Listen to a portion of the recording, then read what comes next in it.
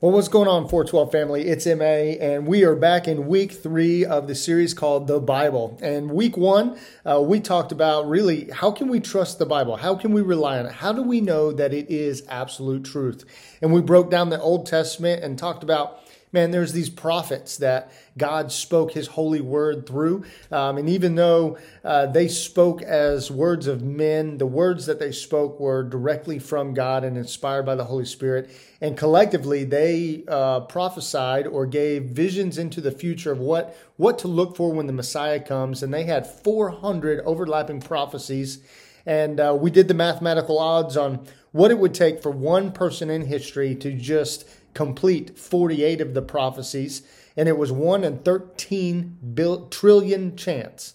And Jesus comes on the scene, and in his life of 36 years, he completed over 300 of those prophecies. And so that's one way we can know the Old Testament is true. When then we dove into the New Testament and asked, how can we know it's true? And we talked about eyewitness testimonies and how each of them have a different angle, a different viewpoint of the life of Jesus, but yet they all are unified on the life, birth, life, death, burial, and resurrection of Jesus, and how that brings cohesiveness to it. And then also we talked about how the Bible was written by 40 different authors over 1,500 years, a span of 1,500 years.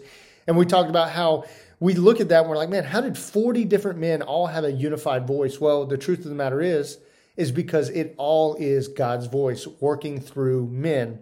We see this in 2 Timothy chapter 3, verses 16.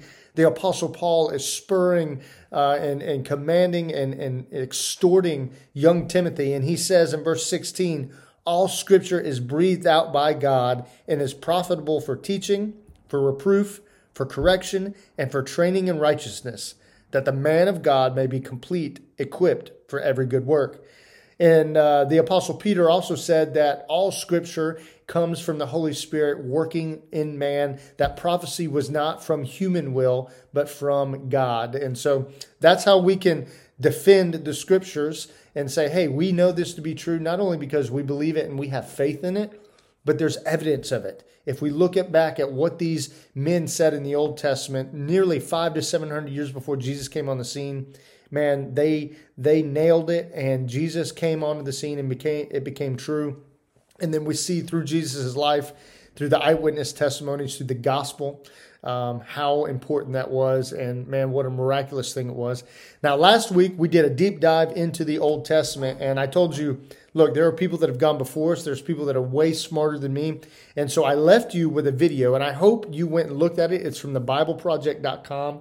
And it is an overview of the Old Testament. And man, let me tell you what, it's a 12-minute video. And I learned a lot of things myself that I didn't know. And so I hope as a family, you went down and you sat down and watched that video together. And I hope there was a lot of conversations that took place. We watched it in youth last week, and we had a lot of great discussions that came out of that, just talking about the history of the Bible, how it got formed, the old scrolls. But most importantly, what I find amazing is that from Genesis all the way to Malachi of the Old Testament, it all points to one man, and that man is Jesus. It all points to the Messiah, who is Christ.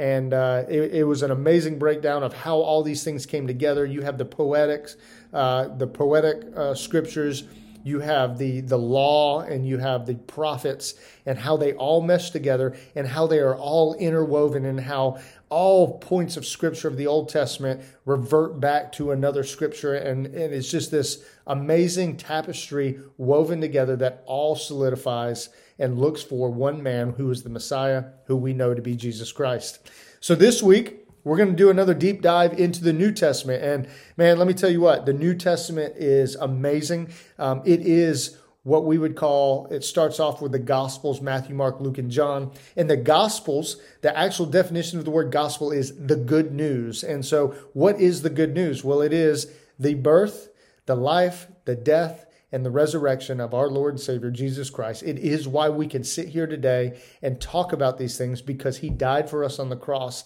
and he shed his blood and he bought us with a price. What an amazing thing that is. And so the first half, or the first few books, Matthew, Mark, Luke, and John, is all about the life of Jesus. And they're all 4 different accounts of that. You get into Acts. Acts is the birth of the first century church. It is the very beginning of the church as we know it today. And so it documents how the church got started, how it flourished out. Then it goes into the basically missionary journeys of the Apostle Paul and how he began reaching out not only to the Jew, but also to the Gentile. We talked about in youth how when we see Jew and Gentile in the Bible, that's very important because the Jews, the Israelites, were God's chosen people, and everybody else, including us, are Gentiles. And so what is amazing is Scripture tells us that salvation came first to the Jew and then to the Gentile. And thank God that he died on the cross for the Gentile as well, because that means we can have salvation. Once you get through Acts, all the other books of the Bible that are after that are letters written by the apostles, mainly by the Apostle Paul, but you have Peter in there, you have John in there as well, and they are writing these letters to extort the church to say, hey, this is who Jesus is. You know him. Let's encourage one another. Let's come together. Let's follow Jesus with all we have. And this is how the church is supposed to behave. And so that's basically the New Testament all broke down into a very short, condensed thing. But the Bible Project has gone before us again. They have made a phenomenal video, and so I want to give that to you. Again, if you go to thebibleproject.com, click on the top at the Watch tab and go down to Biblical Overviews, you can find the New Testament there. It is about an 8-minute video and does a phenomenal job breaking down the New Testament, its purpose, the books, and why it's there, and how it all points back to our Messiah, our Savior, Jesus. So as parents, again, I challenge you to go back and watch the Old Testament video if you've not done that. But this week, sit down as a family, watch this New Testament video, dive into Scripture yourself, start having biblical conversations. Man, there's a statistic out there that says that only 45% of parents in the church today are having faith-based biblical conversations with their children.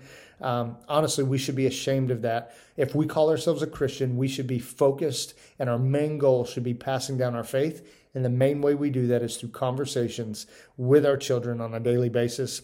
So go sit down as a family, watch these videos, and begin formulating questions that you might have. And parents, let me challenge you here. Your kids are going to come up with crazy, outlandish, off-the-wall questions that you never thought of, but they matter.